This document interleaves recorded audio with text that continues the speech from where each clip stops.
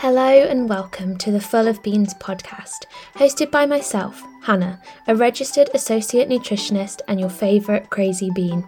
Full of Beans is on a mission to reduce eating disorder stigma and increase eating disorder awareness. Together, we will establish inspiring conversations with a range of individuals, including those with personal experience and their loved ones, as well as clinicians, researchers and charities who are all working to increase the understanding of eating disorders. Using my personal battle with atypical anorexia and body dysmorphia, as well as my masters in eating disorders and clinical nutrition, we will together explore the experiences of like-minded individuals who are equally as passionate about sharing their stories to increase the understanding of eating disorders. Please note that this podcast discusses sensitive topics and should not be seen as a replacement for evidence-based therapy or treatment.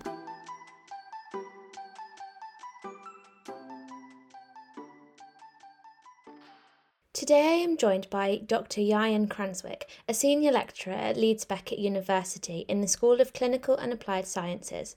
Yayan has a background in sport and exercise and subsequently set up his own sports therapy business with a passion in return to play exercise rehabilitation. Yayan's key areas of interest are body image and the psychological response to injury, with a particular interest in male body image, muscularity, masculinity and steroid use.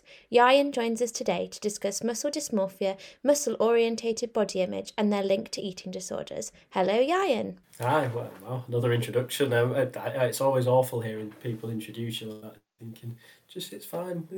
Call me Ian, it's fine. It's a bit egotistical, I think, sometimes when you list all these things off. But no, it's a pleasure to be here. I've been looking forward to it. First Host has been in the pipeline for a while, hasn't it? And been looking forward to sharing this. I've been following some of the podcasts you've done, and I'm still catching up on them. But particularly the one with George Mycock, I found really quite interesting. So there may be a few things that kind of overlap with that, and if George disagrees on anything I say, you can by all means drop me an email and we can share ideas there. But no, I'm really looking forward to this. Yeah, absolutely. I'm super excited to talk to you today, and I feel like George will be equally as excited, so watch out for your emails because you'll probably get a few from him. The first thing I wanted to talk about today, which is obviously the core topic of our conversation, is muscle dysmorphia. So for those listening, would you just mind explaining what that is? No, absolutely. So muscle dysmorphia, it's creeping into the mainstream a little bit more, and people might have heard terms kind of bigorexia, and which are terms I don't really like, and muscle-orientated body image and muscle dissatisfaction. So there's a lot of terms that get thrown around, but there's some kind of key fundamental differences between some of those terms. So muscle dysmorphia was a term coined, and it kind of encompasses kind of real pathological preoccupation with being large or being muscular. So it's a real clinical preoccupation, whereas the majority of people might have some form of concern with muscularity or want to be a little bit more muscular. But muscle dysmorphia is that kind of clinical beast, if you like. It's that pathological preoccupation. So it's someone that has that alongside consumption by weightlifting in their lives. Their lives become consumed by weightlifting, muscle-related dieting, and those muscle-related activities. So it's that preoccupation with all those things that come with it that then suddenly take over someone's life. And then there's the kind of a few arms to it. There's then the level of significant distress that these things cause. So it's not just being a little bit concerned. It's really distressing to have these preoccupations. And then there's the kind of social side of it as well, with muscle dysmorphia, there is this real impairment to social and occupational functioning. So these behaviours related to muscularity really get in the way of everything else that people want to do, whether that be family or romantic relationships or work and jobs. So we've got these different terms that we might see bandied around, but muscle dysmorphia is kind of clinical pinnacle, if you like, where it's suddenly become a little bit more than just a bit of a concern or a desire to be a bit more muscular and a bit bigger. It's this real kind of preoccupation and almost compulsion. It becomes all encompassing. It's everything you think about and everything you do is geared towards that. So that's kind of the best way to kind of describe it. It's that preoccupation with being large and being muscular, coupled with all those kind of dysfunctional behaviours, distresses and thought processes, I guess. Yeah, I think the research that you're doing is so important because often I think there's a stigma to look at someone that's in the gym, quite big and muscly and think, God, they must love themselves. But I don't think people ever consider the psychological thoughts behind that, like, that need to go to the gym or that drive. There's got to be something that's driving that compulsivity to then go to the gym all the time, affect social relationships. It's not just as simple as I like looking in the mirror and I see that I'm big. Actually, most people you ask probably wouldn't even see that they're big. Yeah, and that's what kind of muscle dysmorphia, kind of founding father for this, if you like, is a guy called Harrison Pope, who kind of coined this term and really was the founding father of muscle dysmorphia and all the research behind it to date from the kind of back in the early 90s. And he kind of tried to capture that element that this isn't just someone that just wants to be a bit bigger, a bit more muscular, and that superficial kind of desire. This is a real distressing thing. This takes over someone's social life, someone's work life. Everything they do, from the weightlifting to the eating to the thought process, the mirror checking, it's not that superficial vanity. That's all part of, because they've got this preoccupation for whatever reason, and we'll come on to it a bit later, I'm sure, but. So a lot of my research wants to kind of get to the roots of those things and the diversity of those things. So a lot of people share a little bit of share a desire, or some people might share clinically diagnosed muscle dysmorphia, but I guarantee that a lot of the stories behind that are very different. They might have some of the similarities, but they're kind of roots to why they want to be a certain way and why everything's revolving around this ideal idea of being big and muscular could be very different. So that's kind of where my research interest really lies, getting to the hearts of these people's stories. I think we learn a lot more through that than giving someone a questionnaire and saying, okay, what do you score on this scale of muscle dysmorphia? That's a little bit superficial for me. Yeah, I think you're so right about the individualization of treatment. And I think eating disorders in general, the treatment process needs to take into account that just because you've given one person one diagnosis, it doesn't mean that they're going to present the same as somebody else, or that the treatment process will work for them as well. And I guess that leads me on to my next question. I don't know whether you've looked into this or if there's an answer, but are there specific characteristics that might predispose somebody to developing muscle dysmorphia? Because like we said before, some people can just enjoy going to the gym, putting on a bit of muscle, and that's fine. Whereas for other people, it becomes like their sole purpose and really compulsive to develop that muscle. A really difficult question, and it's not a difficult question, it's a difficult one to answer, because there is no, if there was a one size kind of fits all pattern, it would be like with eating disorders, like with any real condition, it would be quite an easy thing, or an easier thing to manage, because we'd know the pathways to it. But with something like muscle dysmorphia, there are some common elements. So there are a few models that are floating around out there. A guy called Grieve that's done a lot of work, he came up with a kind of conceptual model of how muscle dysmorphia might come about, and that had things like people with perfectionistic tendencies, low self-esteem, people with already kind of pulling away body dissatisfaction or distorted views of themselves generally. These might be kind of pathways to muscle dysmorphia. But then there were quite a few other things in there. So things like sport participation, media pressure, which gets a lot of attention, media pressure, but that is just a small part of this jigsaw that might influence one person or might not even influence other people. But so they came up with some kind of this conceptual model, which is quite useful. And then more recently, there's a team of researchers out in Australia, Stuart Murray, Scott Griffiths, and a few others.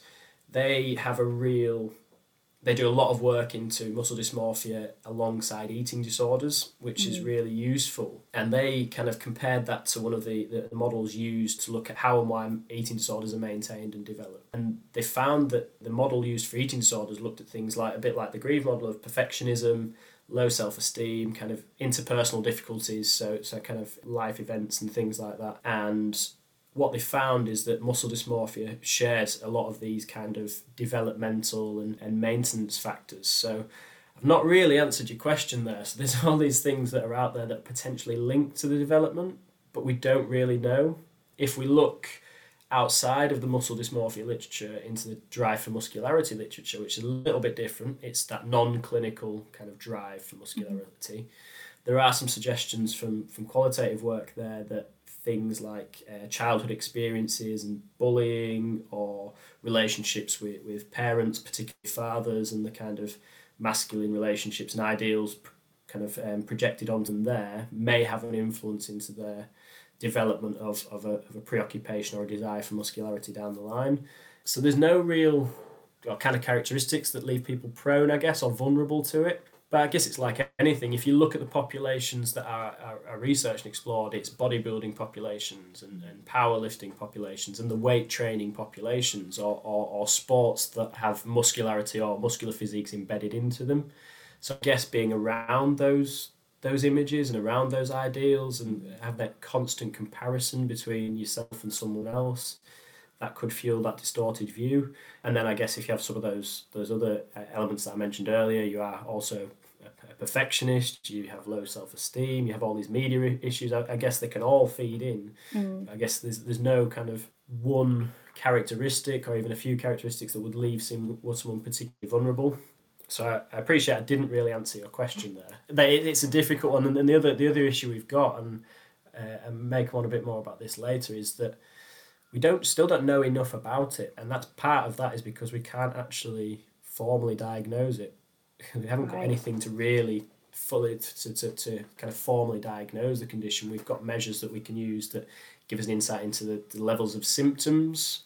We have some interview diagnostic, what we call interview diagnostic criteria, but we haven't actually really got anything that's robust that can say you have muscle dysmorphia. So when you haven't got that kind of straightforward test to really diagnose it, how do we know what's causing it? Because we don't know if someone really has it. So it's a difficult one, that question. So sorry, I've waffled on a little bit there. No, it's absolutely fine. I think I knew that it wasn't just going to be a straightforward answer, because if it was a straightforward answer, nobody would be struggling with this sort of thing and we'd just be able to help them.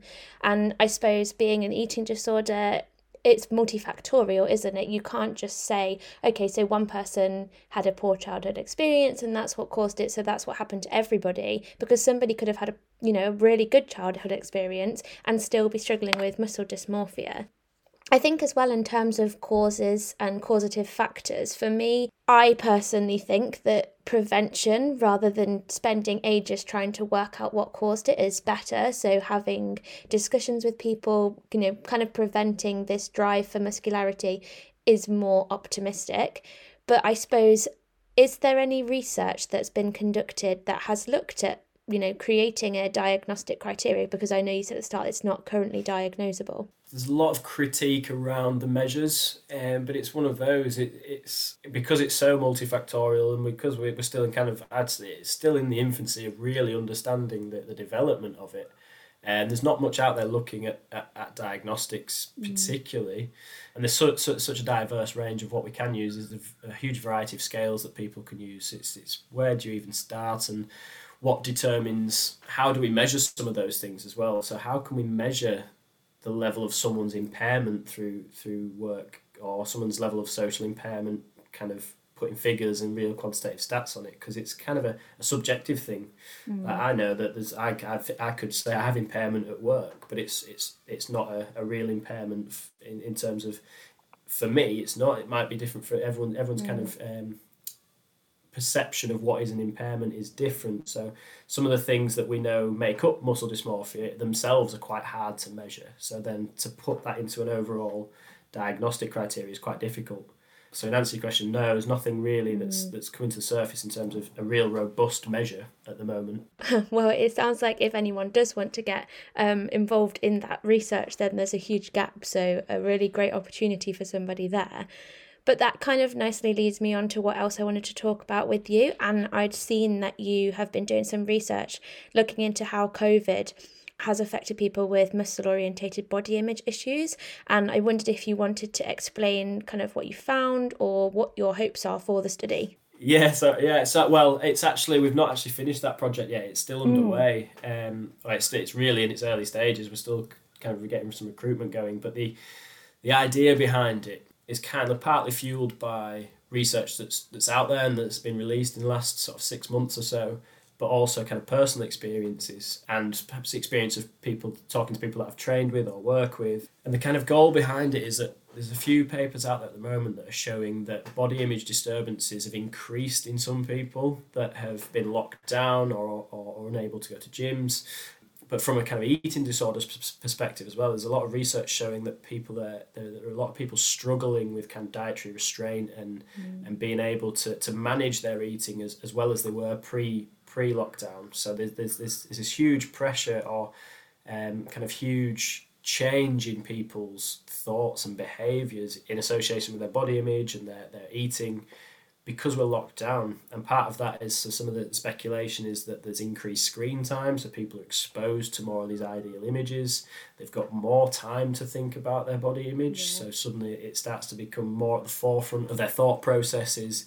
And the inability to go to the gym for someone, this hasn't really come through in some of the papers, which is why we wanted to have a little look at this, is to phrase it as kind of a COVID impact and a lockdown impact with a real focus on gym closures, because we know that muscle dysmorphia and muscle-oriented body image there's a heavy investment in weight training because it's part of that kind of desire. So when suddenly you've got that huge part of your life taken away, what impact does that have on thought processes? What behaviours do people suddenly undertake? Because I don't know about yourself, because I know you're powerlifting. I looked at getting some home kit, and suddenly the prices of home kit rocketed because people capitalise on people wanting all that. Yeah, so what happens then when you get that massive part of your life taken out? So just an interest, and from my own perspective of not being able to train, and suddenly start walking around the house and thinking, oh, I can feel myself getting a little bit bigger here or a little bit smaller here, or whatever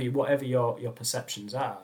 I think being locked down, having those elements taken away from you, it really kind of brings everything more to the forefront, and it starts to become a bit of an issue. So, but there's nothing been done on muscularity really at the moment. So that was kind of, let's try and fill this hole quickly while it's there. So that's underway. So I've not really got anything in terms of what we found. What we expect to find is, without putting too much preemption on it, is expecting to see some increase in people's concerns and some maybe increase in some of the more kind of dysfunctional behaviours in terms of eating restrictions or excessive home exercise or excessive exercise. So we see a lot more people out running. But then on the flip side of that, we kind of thought, well, we might see some people go the other way and actually realise that being home with families a lot more and seeing some of the things that are maybe quite important in life, does that then force some of those thoughts to take a back seat? And that's just us speculating. That's nothing we've found. So it'd be interesting to get these stories. This is going to be a kind of qualitative piece, because that's kind of my key research approach, is talking to these people and just asking them, okay, what has the impact been? So we might get completely different stories, which would be really interesting for us, and it'd be quite nice to see the different insights and experiences. So that's that study. It's kind of underway, but I'm sure once we've got a bit more, I can fill you in on that and send over, or have a chat about that at a later date. Yeah, I think that research sounds so incredibly interesting. I feel like everybody will have had very different experiences with exercise in lockdown. And just speaking anecdotally, when like you said, I do powerlifting, and when we first went into lockdown, my next door neighbour put some weights into a skip, and I was like, oh my God, like, can I have those? And he said yes. And at the time I thought, oh, that's great, like I can carry on with my exercise. But actually I think it's been a bit negative, because I'm so used to lifting heavy, and then being at home, obviously I only had small weights, so I couldn't. So I just increased the amount of exercise I was doing, because I couldn't lift heavy. So I thought, well, just lift more frequently. And now going back to the gym, it's actually quite challenging, because I still want to do the sort of quantity I've been doing, but also I want to increase the weights, and it's very difficult to have that balance. Yeah, and that's interesting that you mentioned that then, and about that kind of that thought process and that mindset of I can't lift heavy, so what's my other alternative to achieve part of my goal? And for you, it's do more. And I think we'll see a lot of that in this study, and just thinking about it. It was something I think George said in the podcast before about, we have these two holy grails for any muscular ideal, where everyone wants to be big and everyone wants to be lean. And those two things aren't compatible. You have to get big and lean down, and you get big and you go, right, well, now I need to be leaner. So then when you lean down, you get smaller. So they're just kind of two ends of a spectrum. You can't achieve both at the same time. So I think what we'll start to find is like that, is to some people that can't lift quite as heavy as they need to build that muscle mass, then they'll start to go, I'll just do more and I'll get leaner. Both things can be compulsive, so we suddenly start doing more of lighter stuff or we do more of heights. So it's going to be interesting to see how people go with that. I know for myself, I didn't have any weights at home because like I just alluded to, I was refusing to pay the prices, but my gym closed, and it's like, well, I'm someone that needs to exercise to fuel what I need and to fuel my desire.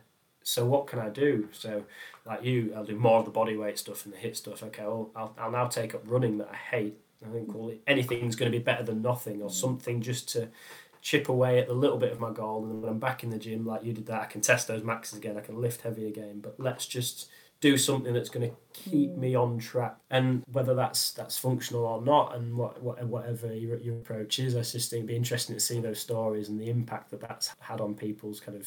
Yeah, and I was hoping that I was going to go back to the gym with a new exercise routine, but then as soon as I got in the squat rack, I thought, nope, I like powerlifting. I like having my rest breaks rather than constant. Yeah, it's all about the element of control, though, isn't it? And it's the weightlifting is a way of controlling the body, and controlling the body is then almost like not a metaphor, but it's having that control. Your body is something that we can control, or whether if in eating disorders, there's some papers on eating disorders being part of a performance narrative and being able to control elements of your life because it's something that you have physical control over. So I think when you have avenues of being able to control your body, so having the gym removed, or suddenly not having access to the right foods, or having an abundance of the foods that maybe don't allow yourself, is then you start to take those elements of control away, or some people might then become over controlling with other things. So it's going to be an interesting one, that study, and I think lockdown's going to have a lot to answer for in terms of some of the issues we see coming out of the back of it. I suppose my question would be, and it's absolutely fine if you don't, but do you have any advice for somebody that maybe is listening and thinks, yeah, my exercise has become quite compulsive and isn't quite sure how to manage that now going back to the gym? Again, it's hard, especially if people are kind of have a particular kind of spiky relationship with that sort of thing. It's going to be hard for me or anyone to tell them, you know what, just be careful when you go back in because you've not done stuff for a while. It's like, well, no, like you and I have just talked about there, we're going to go in, we're going to test our maxes, I'm going to go back in and I'm going to lift what I've tried to lift before, knowing full well that I've had however many months off not doing it.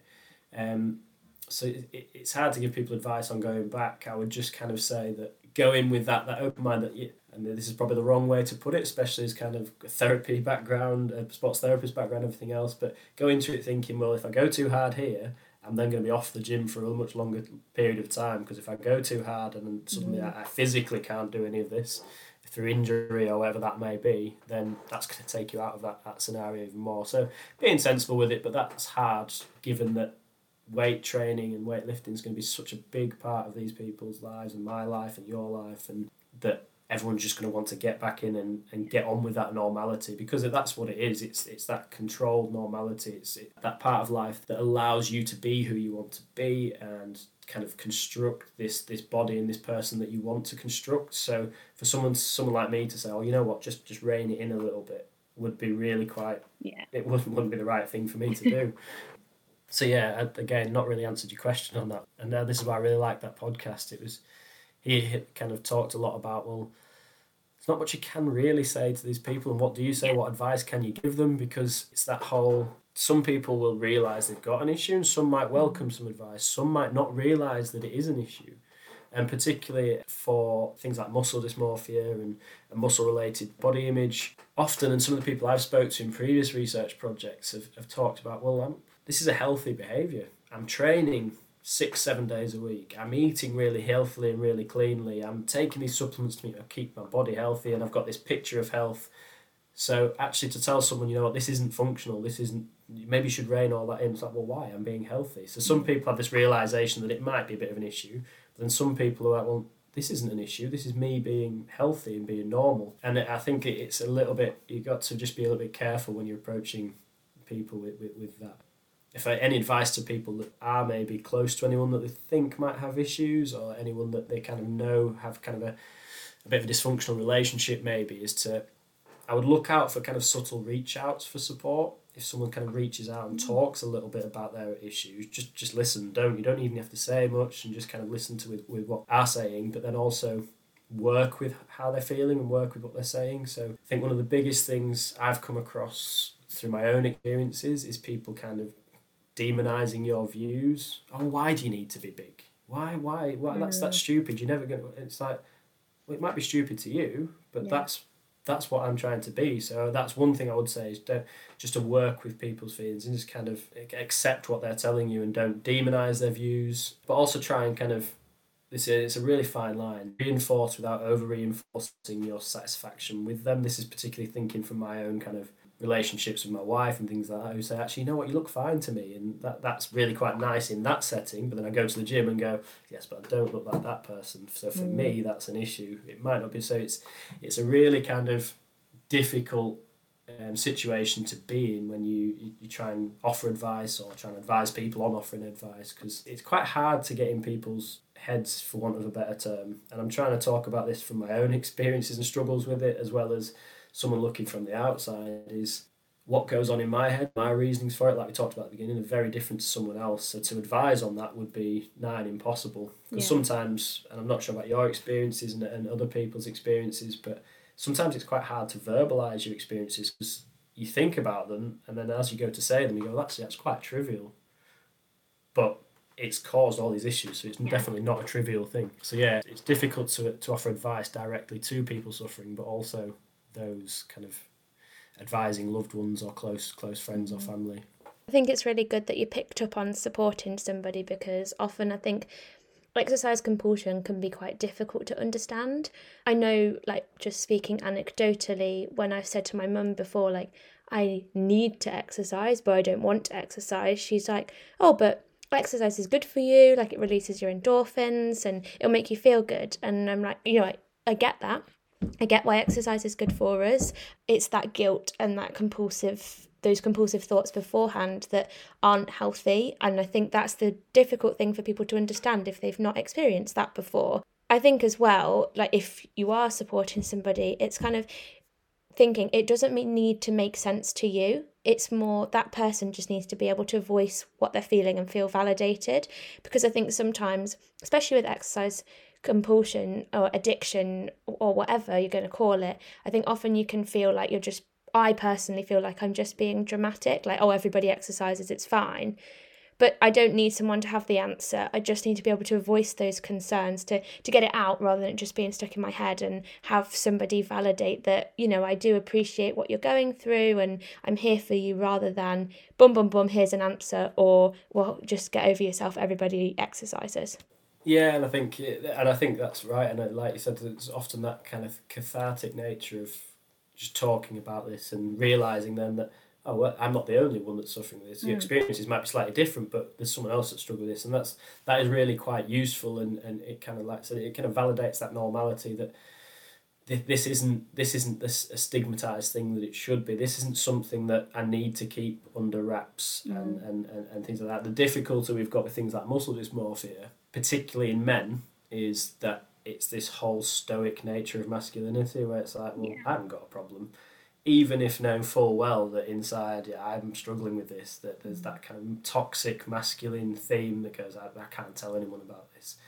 Which is, again, coming back to the research, that's why we don't know enough about it, because the people we do talk to and the people that self-enroll on these studies are maybe not the people that we really need to get into the nitty-gritties with. It's those people that we need to kind of, the people that aren't coming forward, maybe they're the ones that have got some real underpinning stories that we need to get into. So that's part of the problem with the research, is that it's a little bit of a sensitive topic, particularly for males, because of that kind of restrictive masculinity that we've got still in society, that kind of, well, I'm a man, I shouldn't express weakness, I don't need to admit that I've got an issue with this. But then masculinity also fuels that drive for being bigger as well, because it's like, the bigger you are, the more muscular you are, the more we fit that ideal masculine image that we've grown up with, which kind of something I missed off with the loved ones, talking about that image growing up and your exposure growing up from a masculine perspective, is just be careful what we say to people as well,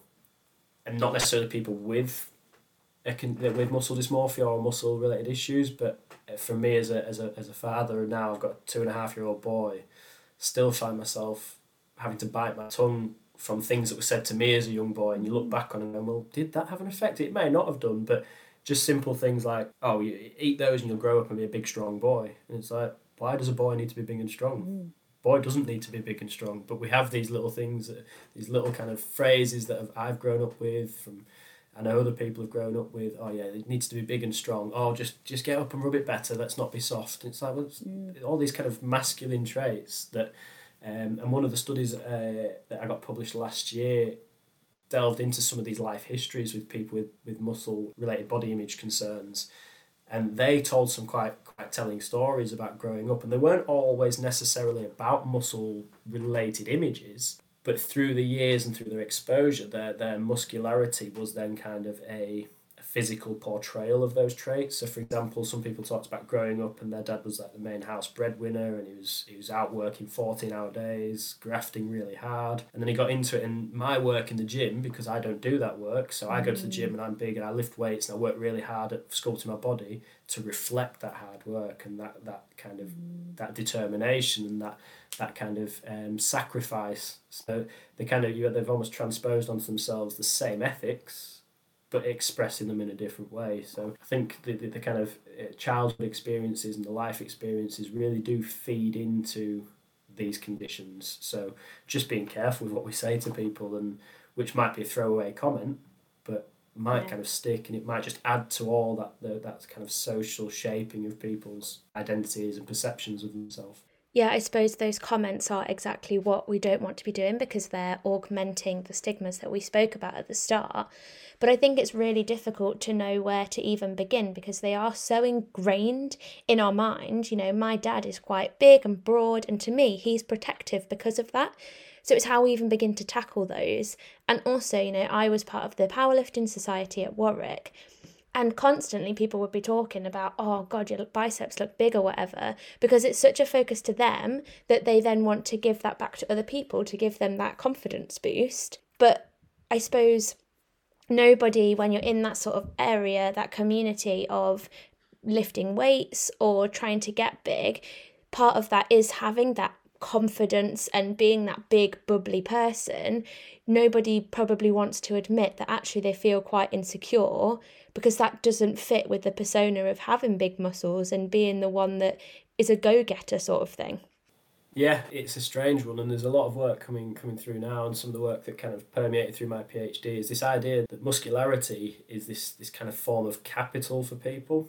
And this kind of really helped me in terms of the diversity that I'm trying to capture. That muscularity is almost like this resource that people can build up, and that can then be spent and used in ways that benefit them from an identity perspective or from a work perspective. So if I'm big and muscular, in a setting where I need to look protective, I look like I can protect someone. Whether I can or can't is doesn't matter. If I look like I can, then I'm gonna scare people off, and people aren't gonna mess with me. Or from a kind of sporting perspective, coming from a rugby background, it's like the bigger you are, the more competent people think you are on the pitch, when actually it's not always that way around. I'm a small player, and I always used to pride myself on just being able to play regardless of my size. But then you'd get pigeonholed or you get overlooked because you don't look like someone else. So the idea that this muscularity has a lot of symbolic meaning to it.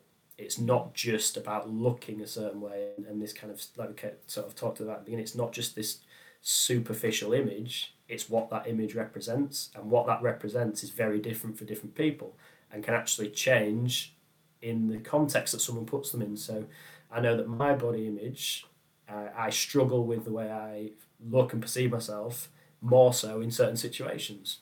So at home, I'm fairly comfortable. But I go off and I'm in with my old teammates, or I go into the gym and train with people. Suddenly, what my muscle represents is different to what it represents at home, and it's not quite enough that I need to get the rewards that I want from it. So that's been quite a breakthrough for me in terms of the way I look at it from a research perspective, is that and the more we kind of understand the symbolic meaning of the muscularity, I think the more we can start to help some of these individuals. The more we can help people that struggle with that. Do you think a big part of muscle dysmorphia is the comparison? Does that sort of thing play into it? Yeah, and I think there's comparison. Yeah, it's that social comparison, and it, like I said in the model, there's a lot about body distortion as a developmental factor for it. And I think we can only this is again anecdotal, but my take on it is we can only really be distorted if we've got something to compare ourselves to. So how do I know I don't look right in kind of inverted commas if I don't know what inverted commas right looks like? And it's then where has that right come from for us? And that's why I want to get into those stories, because it might be that it's someone that's scrolling through Instagram and that is their right. I don't follow any of the kind of influencers on there mainly probably because I'm worried about what it might do to me. But it's like, but it's where is that right coming from? Is that right from that ideal image from something that you've grown up with? Have you had an influence, a relationship with your father or a brother? And a lot of the work we did in the life history stuff shown that there were a lot of key male figures in these people's lives that they looked up to. So then they tried to emulate those characteristics through their muscularity. So I think I think the comparison's a big thing. And I think you're right, being at home, I've got no one to compare myself to. I am the dad, I'm the husband, I'm the one at home, and there's no one else to really compare to. But then I go into the gym, all those comparisons. I go to sport, all those comparisons. Even at work, as a lecturer, you stand in front of students, and I'm not a big guy by any chance. So you get some students that walk in, and you're going, wow, you're some of the physiques on students, the height, the stature of students, and you go, and suddenly that can make you have to rain check yourself and go, who's in position of power here? Well, actually, no, it's me, because I'm teaching all these people. But it's those silly, well, again, I'm just trivialising it for myself. It's those thought processes that can really trigger things for people. So I think the take home from that is that the difficulty we have with managing this is that it can be so setting and context dependent as well. Is that we might get someone comfortable in a gym setting and go, actually let them cope a little bit more with some of these activating events and some of these triggering events in the gym, but then they might go into another context where their relationship with their body or their eating is completely different because it has a completely different symbolic meaning to it. So that's a real difficulty, I think. It almost sounds like there's so many factors to consider when you're kind of trying to work out what caused it, but then also in the recovery it's just absolutely multifactorial as well. Yeah. It's a bit of a minefield, I think. So hopefully we'll start to learn a lot more about it and hopefully simplify it for us, but we'll see. And then the other thing that I wanted to talk about, which ties into muscle dysmorphia and I'm assuming would tie into the comparison as well, is the research that you've recently been doing on steroid use in people with muscle dysmorphia. So I wondered if you could just explain to us how the link occurs there. Yeah. So again, I've got a lot of fingering, a lot of research at the minute, but not enough time to write it, unfortunately, because COVID's kind of throwing spanners in things. But yeah, so we've kind of come off the back of the paper got published last year on life histories with men with issues. So kind of thought, because there were some kind of allusions to steroids in that paper, but it wasn't the focus of the project at the time. So myself and a couple of colleagues thought, well, can we do a similar approach and go down the life history approach and that qualitative approach with steroid users, and maybe start to understand some of these underlying stories, these childhood experiences, these kind of prolonged events and exposures, and I guess the key aim of it is not just to understand why people use steroids, but start to understand what are some of the activating events. What are some of the things that make someone suddenly realise, you know what, just lifting weights and just eating well is not enough. Why do I need to take that step into steroids? Were there influential people? Was there anything that really kind of tipped them over the edge, that kind of tipping point? So that was kind of what we're trying to look at there, and hopefully we can start to get some data collected soon. But a bit like the muscle dysmorphia population, steroid using populations are a hard one to reach out to, because it's still kind of a taboo subject. It's kind of really stigmatized, and people don't want to really admit to taking steroids unless they're within their kind of trust groups and their support groups. So it can be very difficult to access. But hopefully just a handful of those stories might make a few more people realise that, you know, like we talked about earlier, there's a lot of people that do this and it's normal and it's legal to take steroids and that sort of thing. That's kind of part of the taboo, is there's this preconception that steroids are illegal and that they're not to take, but they are to use to sell. Sorry, but so I think it's a difficult population to get into, but hopefully we can get some of those stories. And like I said, it's those changes, those activating events that really interest me in terms of, okay, well, when does someone really think, you know what, this is what I need to go down this route? And because often I've talked to just people as part of other studies that have alluded to use, and they've talked about, well, I was always used to be really against it and just saw it as cheating. But then something's told them, actually, no, this is what I need to do to get to my goals. And a lot of it, in some of those people I spoke to, it boiled down to that idea of capital again. They felt that they had these certain traits that they possessed, so they had these certain things that were desirable socially, but their body still wasn't quite up there in terms of demonstrating that. And whatever they did just never got them over that threshold of, this is me showing my traits, this is me showing the different characteristics I have. What I need to get me over that kind of biological threshold is now something different. So that social need to project characteristics and identities kind of overtook them, and suddenly this was now a feasible behaviour to do because it was going to get me to where I wanted to be. So really want to get into more of those stories. So you spoke about cheating there. Do you think that's maybe why people don't want to talk about it? Because, hand on heart, I did used to think that taking steroids was cheating, but then you realise that if you do take steroids, you don't suddenly just grow massive biceps. You still have to put in the same, if not more, work to achieve that. It just kind of supports that process along. But do you think that because of that, that's maybe why people aren't as open to talk about it in a research setting, because of that stigma? Yeah, I think that's got to be, particularly especially in sport, if you're competitive. So things like your powerlifting, your competitive sports where steroids are prevalent.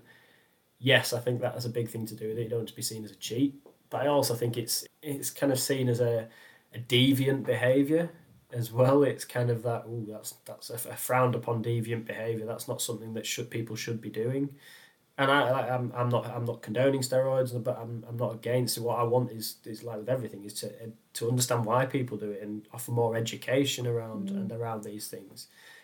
So yeah, I think there's that element of cheating, particularly from a sporting and a competitive element. But then also that I think the other side of it for maybe those that aren't in a competitive situation, it's that deviancy and that kind of frowned upon behaviour.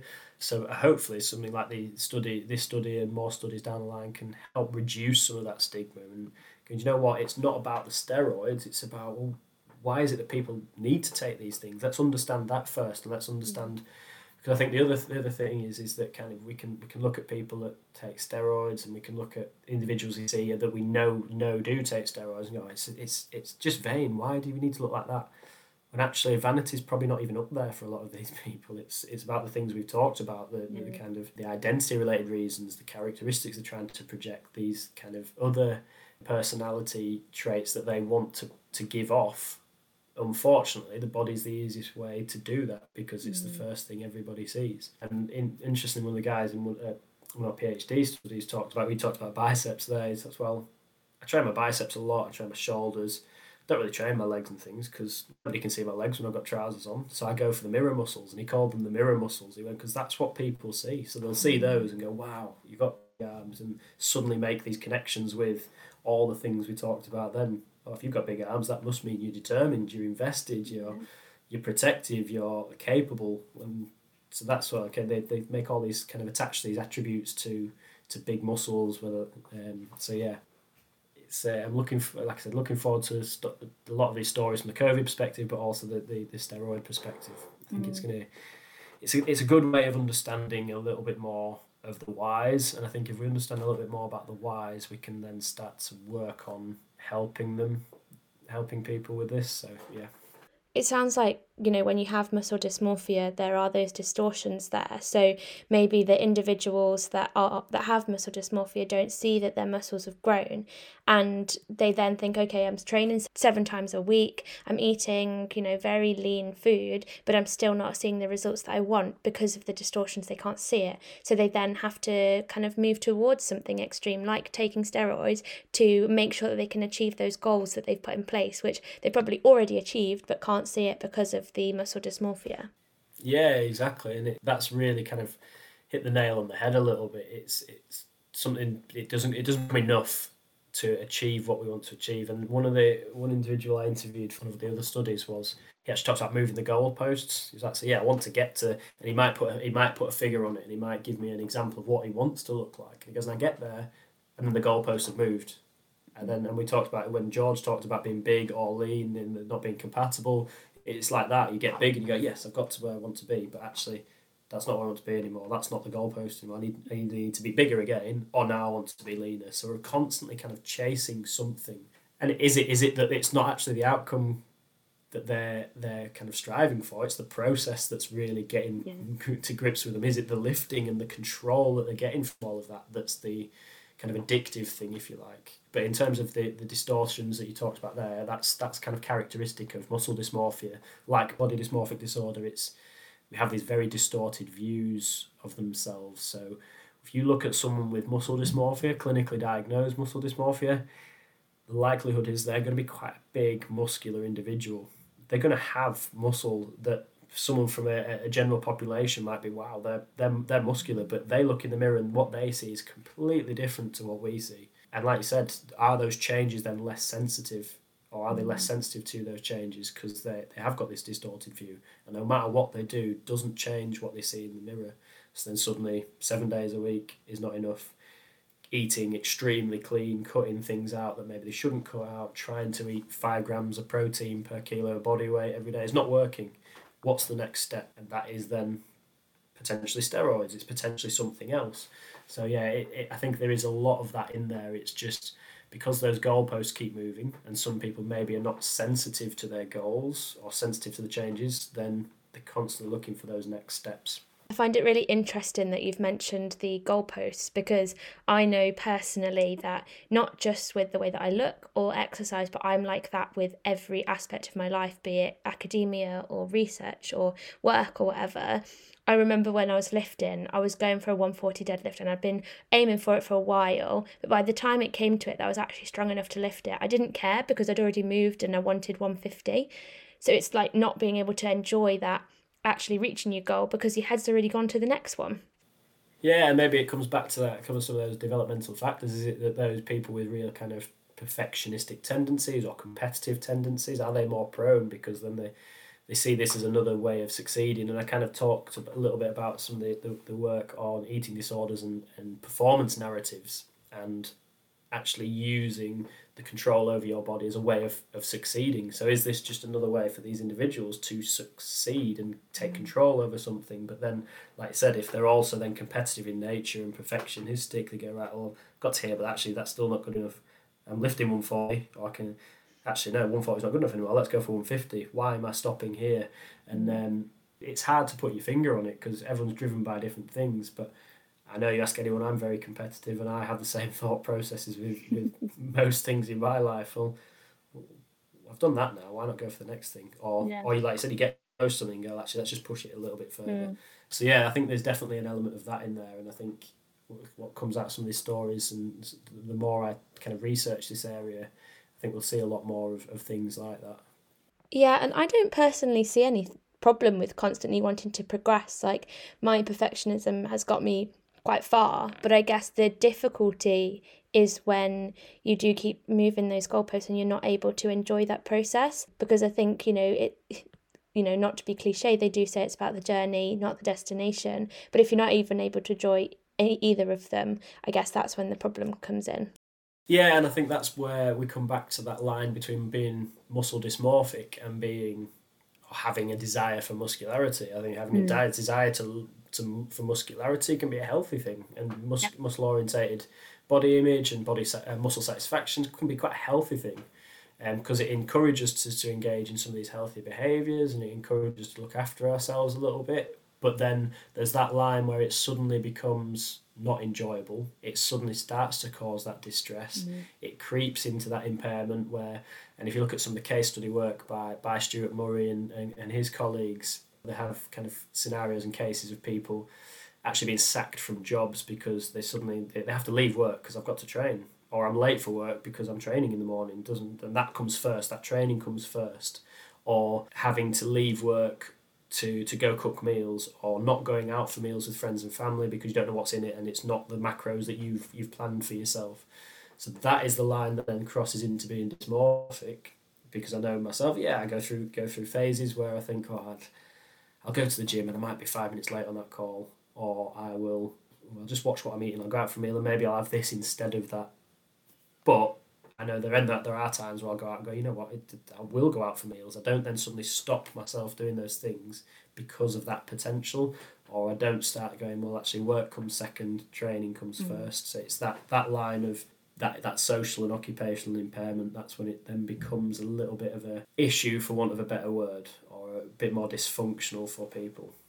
Thank you so much for joining me today. The discussion with you has been incredible, and I feel so honoured to have been able to tap into your brain and ask you so many questions about muscle dysmorphia, because it really is a very interesting topic. We've sort of already covered the last question that I like to ask everybody, but I'm going to ask it you just so that we can close off nicely. So if somebody's listening and they resonate with what you've been saying about muscle dysmorphia, what would be your top tip or your best advice for them to get help? I think, just like we talked about it, just talking about it and kind of trying to come to terms with, well, why is it that I feel this way? Mm-hmm. Is there something, and I come back to those activating events and some of the triggering events, and there might not be one thing, like you said, there might people go, well, I've had a perfect upbringing, but just having to think, and I think just kind of sitting and asking yourself why, and this is easier said than done, because then what then starts to happen as you ask yourself why is you start to get towards the meaning of that.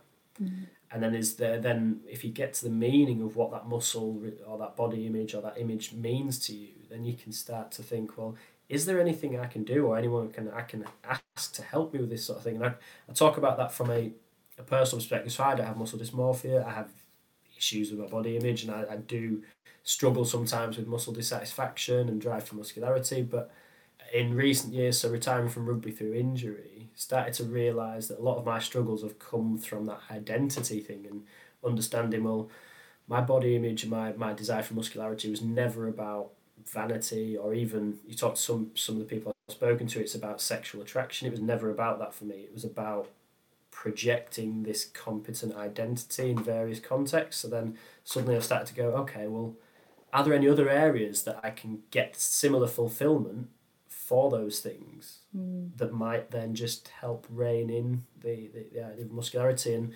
for me, that's been kind of being a father and a husband. Like I said, that's probably why I'm comfortable in that setting, is because being a father and kind of having your identity fulfilled as a man in that way then suddenly takes a little bit of pressure off having to look a certain way. And because I'm doing the things that a man should do, protection physically and providing and all that sort of thing. And there's a paper out there by a guy called Christian Edwards, who's on some of the work with me at the moment, and he talked about in one of his papers about activating and stabilising events, and some of these individuals talked about these real kind of traumatic breakups and things that sparked their relationship with muscularity, but then becoming a father or finding a real settled relationship provides some fulfillment for them, so their level of desire or drive for that muscularity actually reduced. So I think, coming back to the actual answer to your question, is just asking yourself why am I feeling like this, and it is normal to feel like that, but just if you can get to why you feel like it might just help you kind of come out the other side a little bit better. It's probably not going to fix the issue, but it might just help you find other ways of coping, or just reducing the pressure that you put on yourself in that body image realm, or the things you do to achieve that. So I think that would be my biggest tip. I know it's a waffled version of it, but that's what I'd maybe say is try and ask yourself why, and that's what I'm trying to do with all this research. So if anyone does want to get involved as participants, by all means get in touch, because we always like hearing people's stories. So, well, on that note, how could they get in touch with you? Yeah, so I'm more than happy. So I can send my email across, or they can follow me on Twitter. So it's at IC Sports Therapy. There'll be stuff coming out on there. But if they by all means, you can share an email if you've got platform for that on your podcast. If you want to pop that to any attachments you have, more than happy for people to get in touch with emails, and they can come down. Even if it's just for a chat and they don't want anything to do with the research, it's always quite nice just to have that reach out, I think, and just sometimes be understood that by someone that's either experienced it or is interested in it. Can be quite, like you said, validating, but also quite comforting as well. Like I've already said, it's been an absolute pleasure to talk to you today, so thank you so much for joining us, and I can't wait to hear about all your research. Thank you very much, really enjoyed it. Thank you very much. What an amazing conversation to have with Yayan today. I feel so privileged to have been able to talk to somebody at the heart of understanding more about muscle dysmorphia. I think there's such a stigma, lack of awareness, and also normalisation of the sort of emotions and feelings that are felt in muscle dysmorphia. Next week, we'll be joined by Kerry Jones, who is the CEO of ORI, which is a specialist day patient treatment centre for people with anorexia, bulimia, and binge eating disorder. And again, I just feel so privileged to have been able to talk to Kerry about the work that they do at ORI, the community vibe they have there, and their motivation for why the step-down approach of treatment that they provide is so important and beneficial to their clients. You know, ORI is by definition a community, and it was very much a community that put ORI together. So, you know, I started speaking to clients, or patients as we call them, like I said, who'd perhaps had worked with over the years. Max and I met with lots of different patients, clients who told us what it should be, what we should be doing, what we shouldn't be doing. We met with carers and loved ones who equally told us what we should and shouldn't be doing. And I talked to lots and lots of clinicians and said, you know, what works? You know, what have you seen? What do you think we need more of? And that's really how we built the kind of template for ORI. If you enjoyed listening today, you won't want to miss next week's episode, so please be sure to subscribe. Please also like, comment, and share this podcast with anyone you feel that may be struggling at the moment. Not only those with eating disorders, but also their loved ones, as this can be a difficult time for everyone. Eating disorders are crippling illnesses, and this podcast aims to motivate and inspire others to embark their recovery journey. For further support, please visit the Beat or the First Steps website or speak to your local GP. See you next week. Bye!